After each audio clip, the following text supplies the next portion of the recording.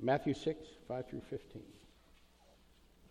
And when you pray, you must not be like the hypocrites, for they love to stand and pray in the synagogues and at the street corners that they may be seen by others.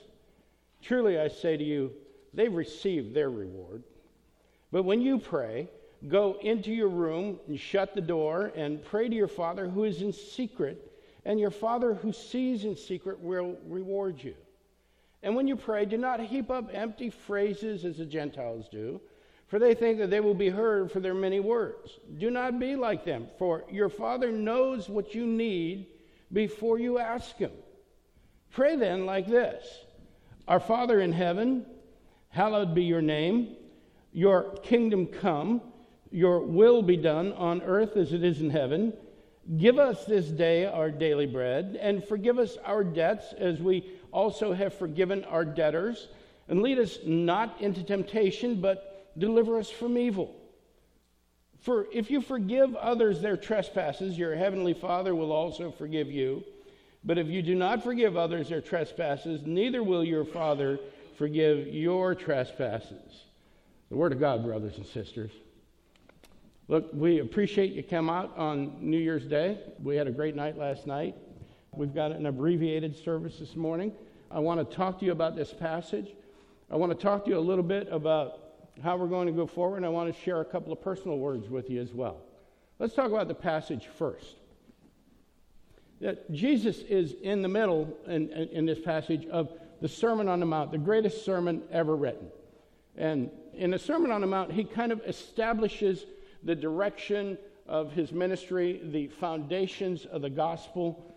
It's the first big sermon he delivers in the Bible. And he kind of goes to those people who are starting to listen to him and says, this is what this is all about. And oddly enough, he starts out with things like the Beatitudes and the law and that sort of thing. And he says, here's the foundation. Here's how we're going to live as Christians. And then he moves into this passage right here. And he follows up the foundations and the guidelines for living a Christian life with how to pray. So he turns to his followers and he says, when you pray, don't be like the hypocrites. Don't make a big show of it. Be quiet. Go before the Lord. And, even as you go before the Lord in secret, understand that he already knows what you need. So I love that encouragement there, that I don't have to inform God of all the details of how my day's going, and I don't have to inform God of the needs of all the people around me. I say, God, you know that this person has been looking for a job for a long time. He's already got that. He knows what we need.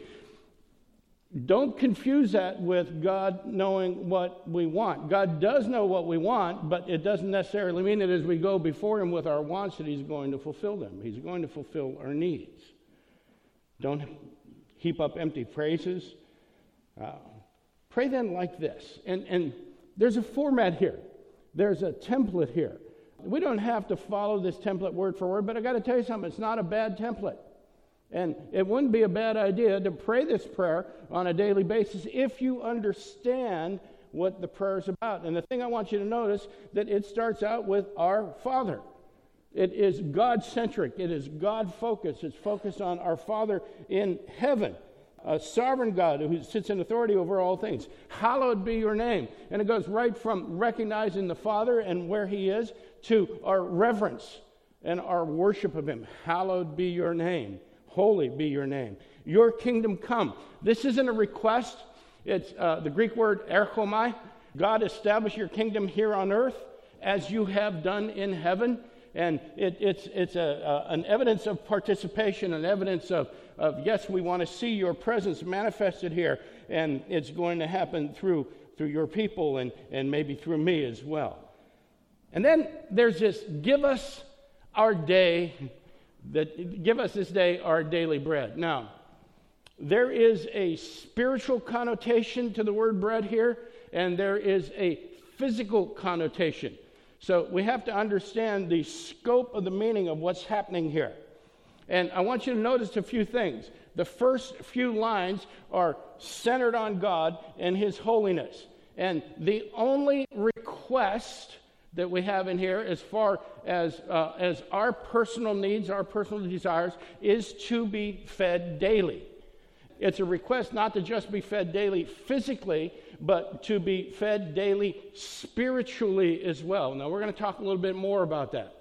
Forgive us our debts as we have also forgiven our debtors.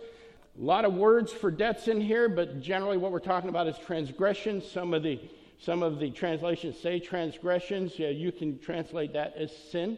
Forgive as we forgive those who sin against us.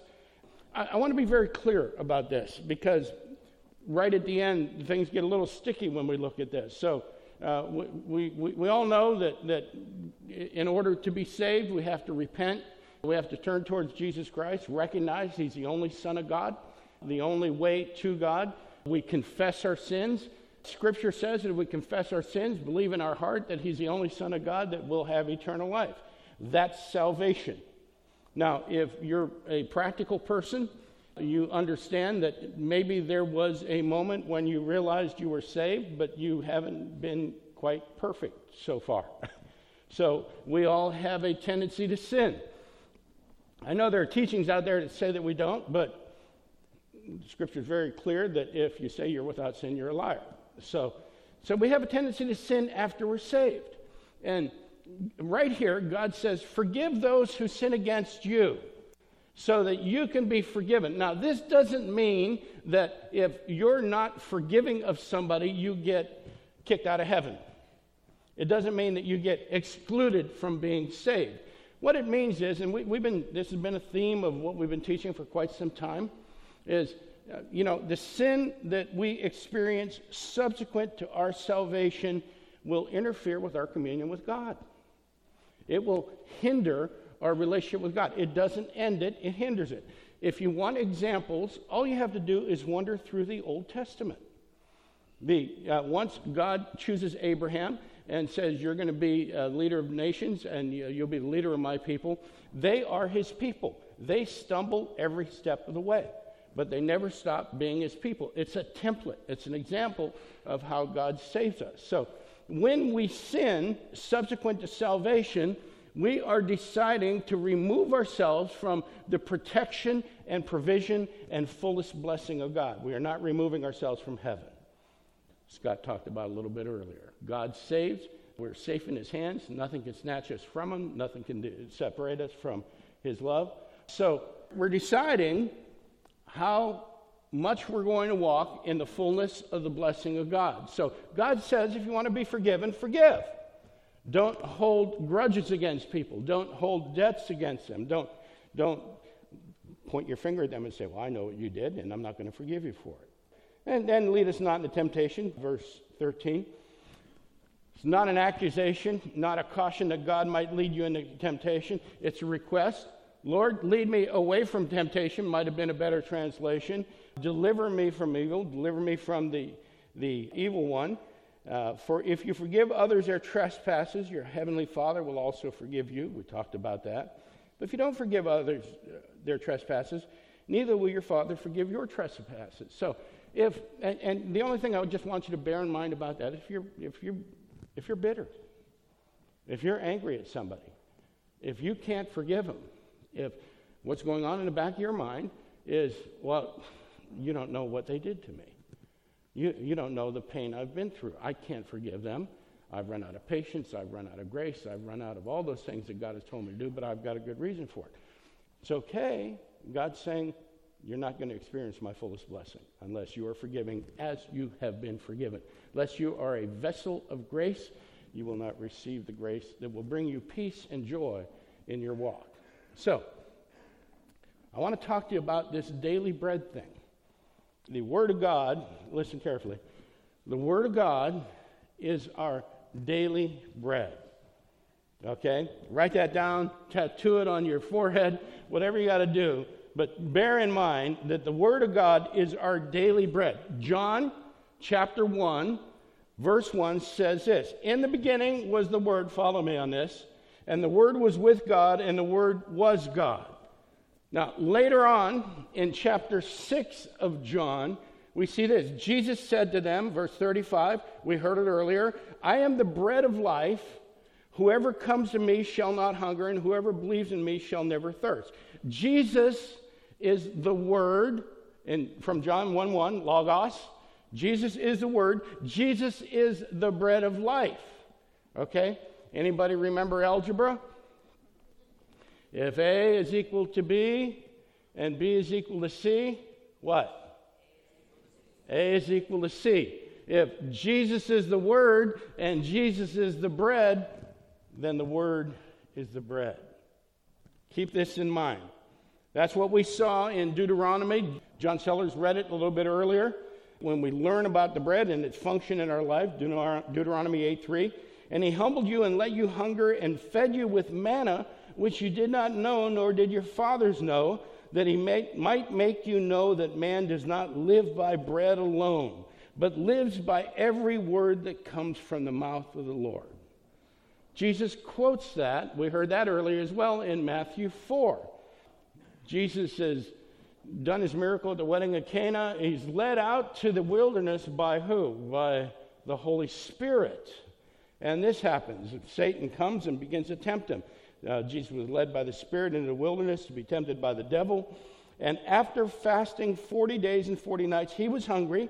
And the tempter came and said to him, if you are the Son of God, command these stones to become loaves of bread, physical bread. But Jesus answered, it is written, man shall not live by bread alone, but by every word that comes from the mouth of God. So what we should see from this, what the Bible's trying to tell us here, is that there is a scriptural distinction between physical bread and spiritual bread. Our physical bodies are sustained by physical bread. Our spirits are sustained. Our spirits are nourished by spiritual bread. And that bread, brothers and sisters, that bread is Jesus Christ and the Word of God. And we have both. We need both. We have Jesus in us and the Word with us. I want you to pick up a Bible. Grab one out of the pews. Just pick up the Bible. If you got your Bible on your phone, that's fine. You could look at your phone. That's the Word of God. Listen carefully. It's the Word of God. I don't care what translation you have.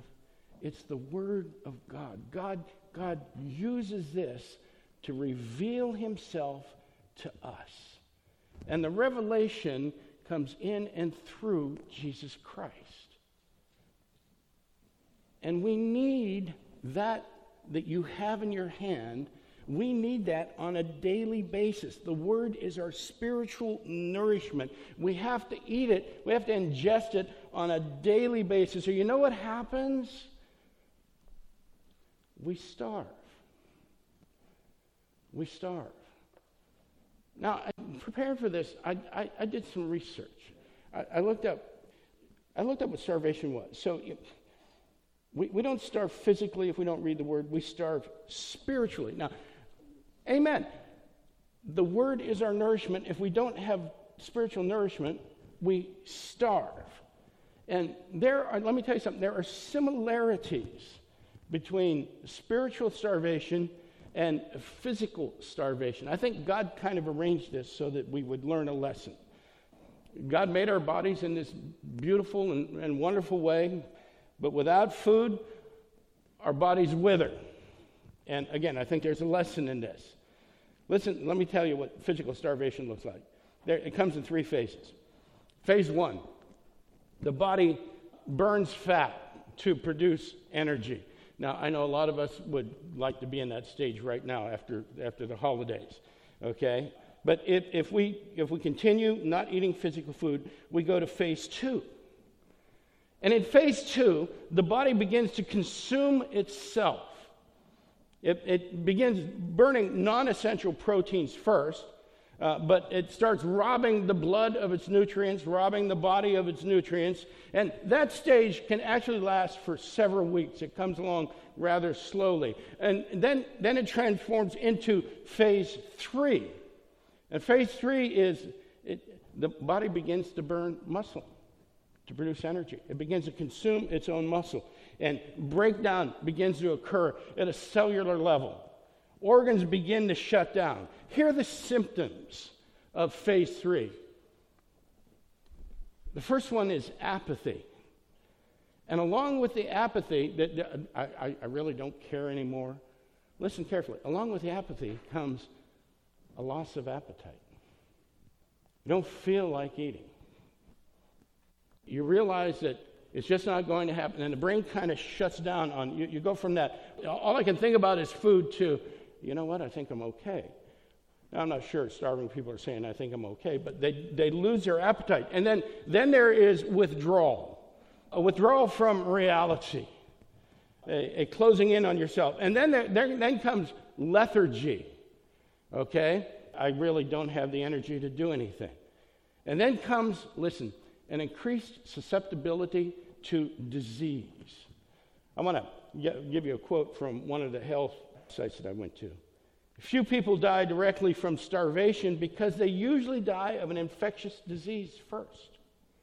During the process of starvation, the ability of the human body to consume volumes of food also decreases. Not only do you not want to eat, you can't.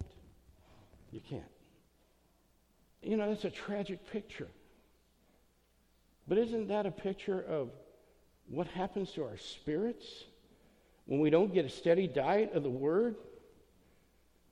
We begin to derive spiritual energy from any source we can get it, mostly in self-destructive ways that are not helpful to us. Eventually, we begin to utilize our essential spiritual components to satisfy ourselves, to give us some energy to get something done, until we begin to weaken. And then we get apathetic, and then we withdraw.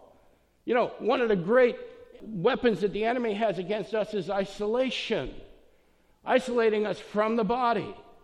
And that's what happens when we're not on a steady diet of the Word. We begin to withdraw and isolate ourselves. We weaken. We become susceptible, not to disease, brothers and sisters, but to sin. To sin. And that's just a spiral that keeps going down and down.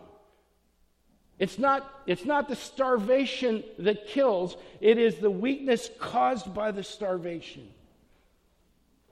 You see, it's not the lack of reading the Bible that is going to defeat us.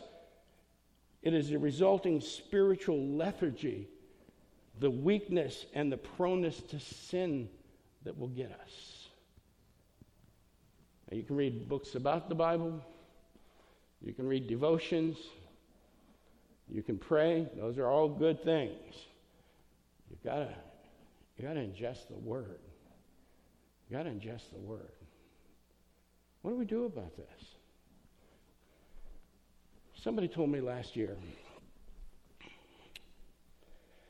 John, you act like reading the Bible is the solution to everybody's problem. There's got to be more than reading the Bible. And I said, well, there is, but we got to get them reading the Bible. You know, I know how hard it is to read the Bible. I've been through that. I know how difficult it is to pick it up on a daily basis and develop a discipline. I know what it is to be in the middle of it and miss a couple days and figure, well, I might just close the thing up and I'll start again later. I know how hard that is, but if we develop the discipline, if we feed ourselves on a daily basis, what happens when you don't? You get hungry. You get hungry. That's a sign that you need to go back. So, read your Bible. It kind of is the solution to everything. You know, we're not going to get familiar with God. We're not going to get familiar with Jesus Christ. We're not going to get familiar with how to live our lives as Christian. We're not going to get familiar with how to put God on display and live the gospel out in the community unless we know the Word. I used to think that was easy. I used to sleep with the Bible under my pillow and think maybe it'll leak through. That doesn't work. Maybe hanging around with people that talk about the Bible, well, you know, that's a good idea, but that's not what God wants us to do. He wants us to know His Word. And brothers and sisters, we're coming to a time in the history of the world in which the church is going to have to know the Word. Know what we believe and why we believe it. Isn't that what we teach in Apollos? We're going to teach you what to believe and why you should believe it. Not just I heard it somewhere, or some pastor told me this, or I saw it on a bumper sticker. So we're going to make it easy for you to read your Bible this year. Okay? And this is our first Sunday of the year. We always roll out the reading plans. I'm not going to get into a lot of them. We have a variety of reading plans on the website.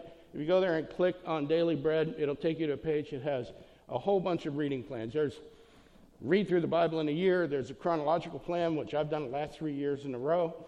There's a Old Testament, New Testament reading plan. There's a reading plan that will take you a chapter a day, and you get through the Bible in 3 years. Chapter a day is fine. Half a chapter a day is fine. Okay? But you got to start somewhere. So if you don't want to join us in our daily Bible reading program this year, that's fine. Go to one of those plans and pick it up and start reading your Bible. And give yourself an extra 10, 15 minutes in the morning before you leave the house to read some of your scriptures. Okay? Now, if you want to join us in our plan, we're going to go straight through the Bible this year, starting with Genesis and working our way through Revelation. It's called the Canonical Reading Plan. Some people call it the Straight Through the Bible Plan.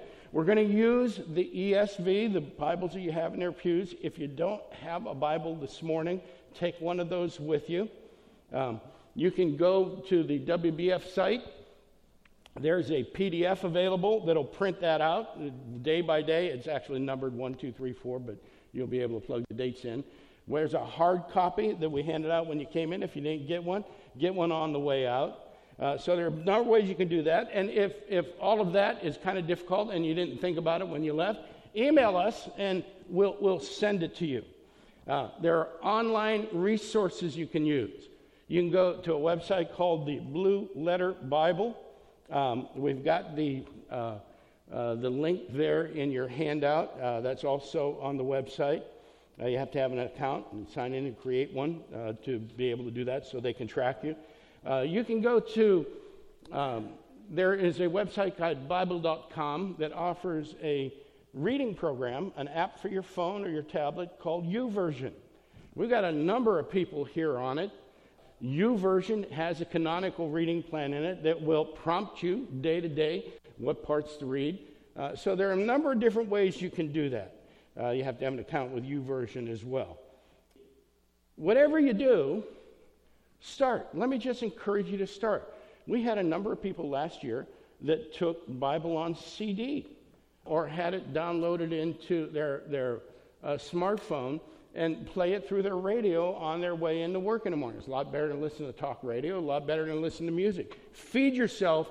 Find a way to feed yourself. If you can't, if none of those things work for you, please come and see me. I'll help you. We'll go through it together. 2 years ago, we had 2 young people here, 11 and 12 years old, that thought it was a little intimidating to read 3 or 4 chapters a day. And I said, well, let's start with the book of Matthew. We're going to read 1 chapter a day, and then we're just going to email each other and make sure that we're accountable for it. So there are a lot of ways that we can do this. We want to be able to help you do it. But the plan for this year is the canonical plan. We're going to call the program Daily Bread, just like in the prayer. This is a way to get your daily bread. We're going to make it easy to do. We're going to send the readings out to the email group. There'll be 2 lines in the email that you get. Our reading for today is Genesis 1 through 3. And right beneath that will be, if you'd like to read a summary and comments, we've got daily commentary going on the Bible. I'm going into my 3rd year on this. We've got a commentary on the entire Bible. And the commentary is geared towards looking at what God reveals about himself in the storyline of the Bible. So what I want you to do with that email is you don't necessarily have to read the commentary every day, but click on the link for the reading and do the reading. And then if you have time and you have the interest, go on and look at the commentary. The commentary will take you to my blog, and the blog will have another link for the daily reading, so you could do it side by side right there with the commentary, and there are a bunch of links in there for each verse as well. So we're going to make this as easy as possible. It'll go up on the website daily. There's a logo on the website that looks like that, Daily Bread, that you can click on. It'll take you immediately to the blog. Again, you can do the reading. I've had a few people come up and say, I don't always read the Bible, but I really enjoy your commentary. Thank you. God bless you. But that's not the point. You got to be reading the Bible, not about the Bible. So if you have any questions on that, come and talk to me. If you have any difficulty with any of that, let's talk. I've discipled a number of men that have told me they don't have time to read the Bible. I said, this is what I want you to do.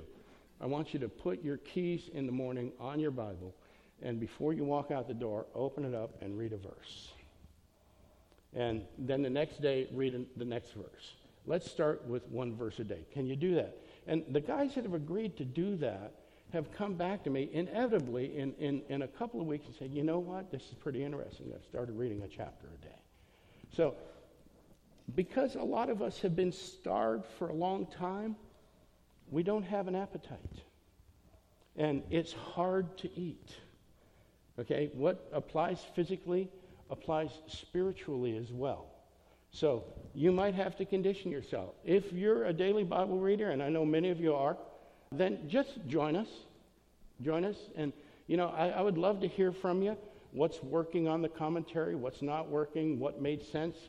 Sometimes I get emails from people saying, I don't know that you made a whole lot of sense on that one. That's really helpful to me because by the end of this year, I want to have a body of teaching that covers the entire Bible, and then we're hoping to develop that a little bit further into a curriculum. So read with us. Read with us. I want to talk to you about a couple of personal things, where we're going for the year. Last year, our overall theme was Beyond the Walls. We're going to move out of the church into the community. God bless you. You responded magnificently to that. And last night was kind of an example of that. We gave away cookies and cocoa, and we had people from first night coming through the church. We got a chance to spend time with them. We got a chance to talk to them. Kelly was actually doing tours of the church. One lady who came when this was Warrenton Methodist Church just stood in the middle and looked up. She goes, I've never seen that before. Because we painted it, and all of a sudden it's visible. That was a great theme. We're going to continue that emphasis, but the emphasis for 2017 is going to have to do with the sovereignty of God. We want to talk about how sovereign God is. We want to talk about if God is truly sovereign, how do we react to the situations that we encounter in our life? The theme is going to be God on the throne. So you'll hear that popping up from time to time in the teaching. We'll talk about putting God on display and how we live our lives. Are people seeing Christ in us? We're going to start out, when we're done with the book of Joshua, we're going to go to Jonah.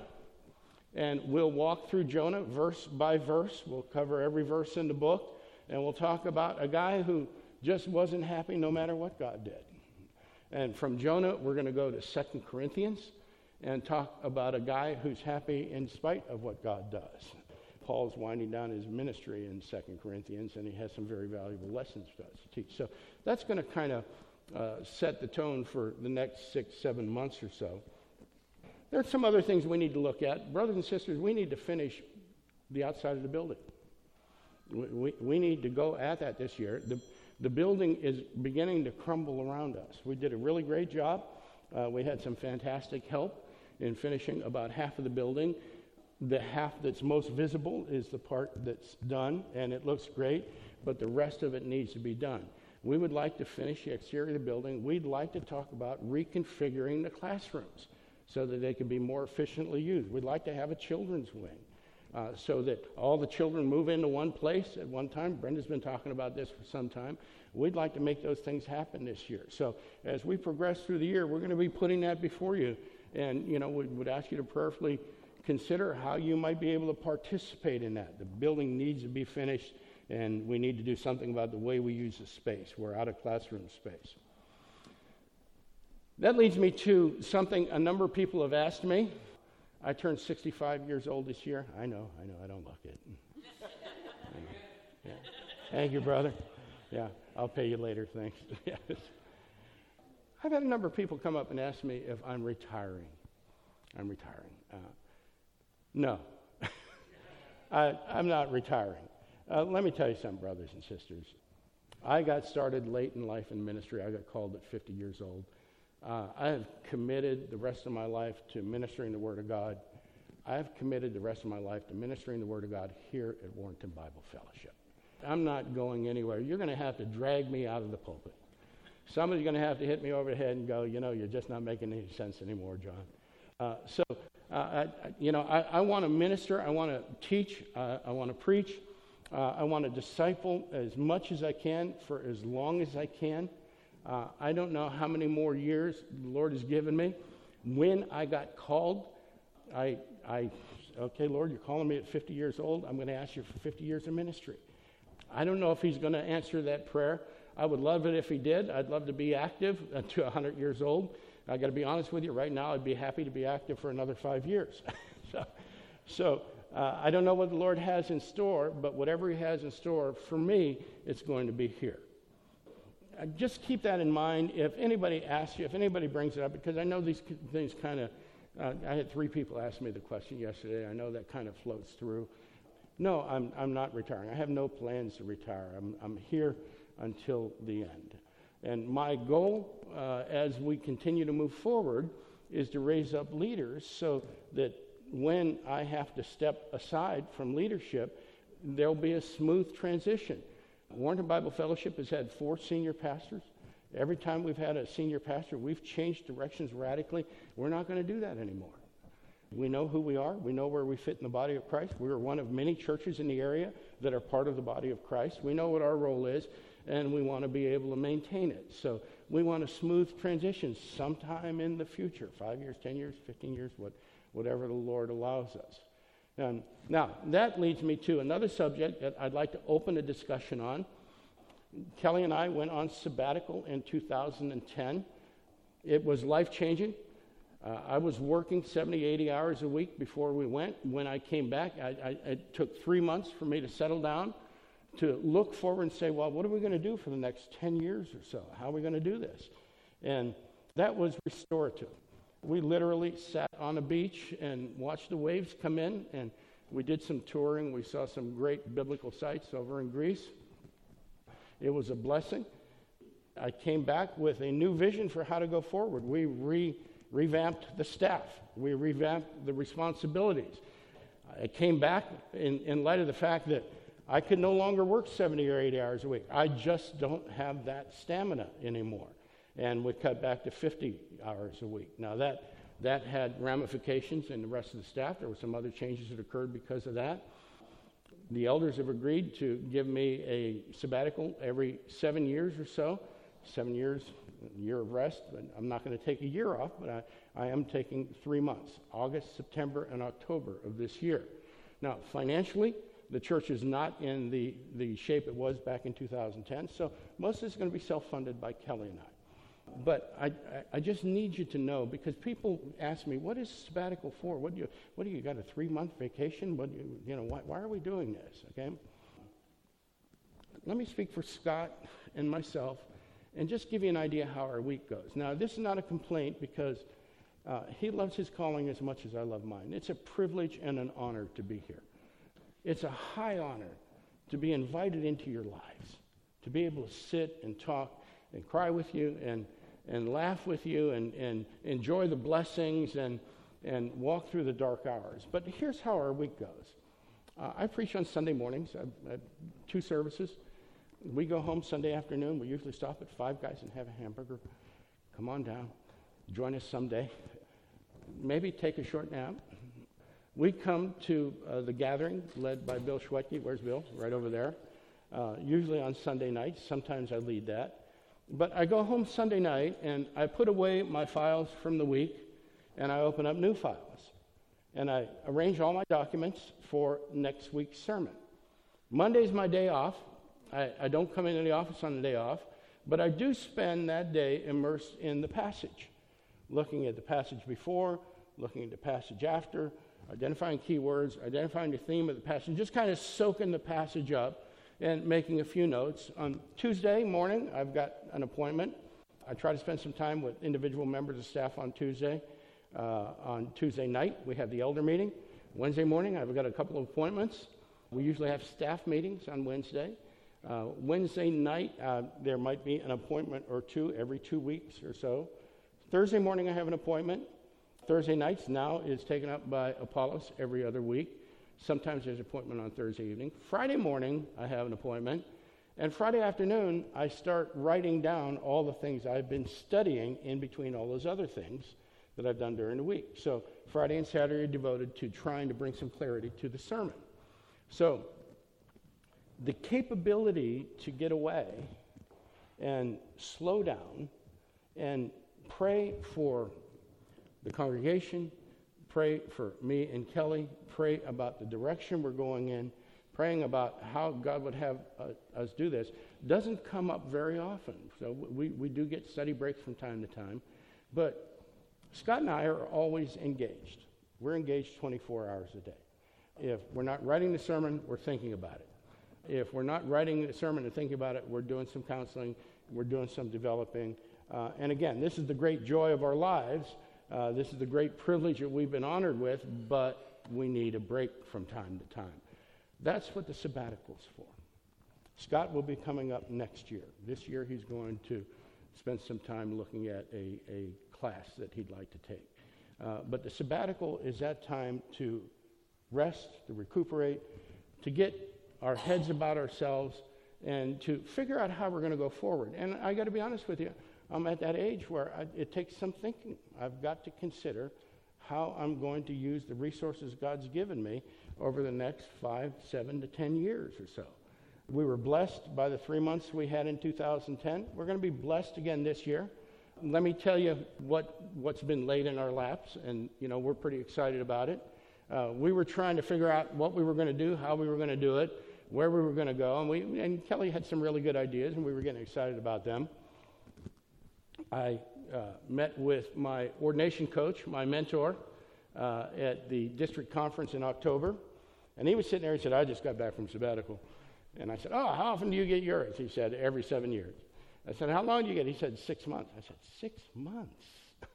He said, well, I do writing for 3 months, and then I get a 3-month sabbatical. So, well, that's pretty good. So where'd you go? He said, France. Now, I know him well. He's got a church in Annandale.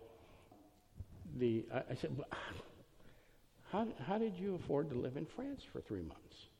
He said, I met these people that have a manor house in Brittany that is there to serve pastors who are on sabbatical. He said, that's all they want is pastors who are on sabbatical in the off season. I went, how much did I run you? He said, about $100 a week. I said, oh, gee. Okay. And he said, there's only one stipulation on going there. I said, what's that? He says, I'm allowed to share it with one person.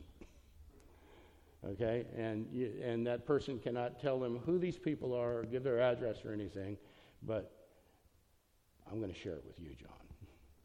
So we contacted the people, and they would love to host us in September and October next year. So we're looking at transportation over there. We're looking at transportation back and minimal cost of being away. It's an opportunity for us to live a lifelong dream. It's an opportunity for us to slow down. I asked for 2 things when we talked about sabbatical this year. I said, what I want is I want a place to stay, and I want connectivity. Because last time when we were in Greece, we stayed in touch with everybody. We were blogging on a daily basis about where we'd been and what we had done. So that's our plan. The sabbatical will start in August. We'll transition to France in September and October. We'll come in at the end of October and then share with you what we learned while we were gone. I'd like to just keep this discussion open. I know there are a lot of questions about it. Please, if you have questions, come and talk to me. Let's sit down and have a cup of coffee. We'll go over it. So we'd like your input on this. We'd also like your support, your prayerful support.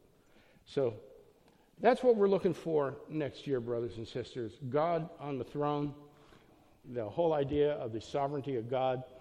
Sometime within the next month and a half or so, we'll tell you what Scott will be preaching while I'm gone. and how we will fill the spaces in there and give him a break from time to time. But we're excited about what God's doing with the building. We're excited about the new faces that we're seeing. We're excited about the support that we're getting. We were excited last night about the impact we're having on the community.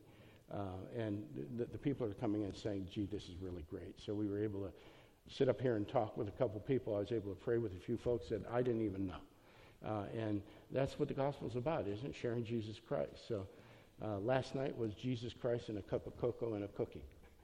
And the community showed up. So if you have any questions, please come and see me. I'm going to invite the worship team to come forward. Let's pray.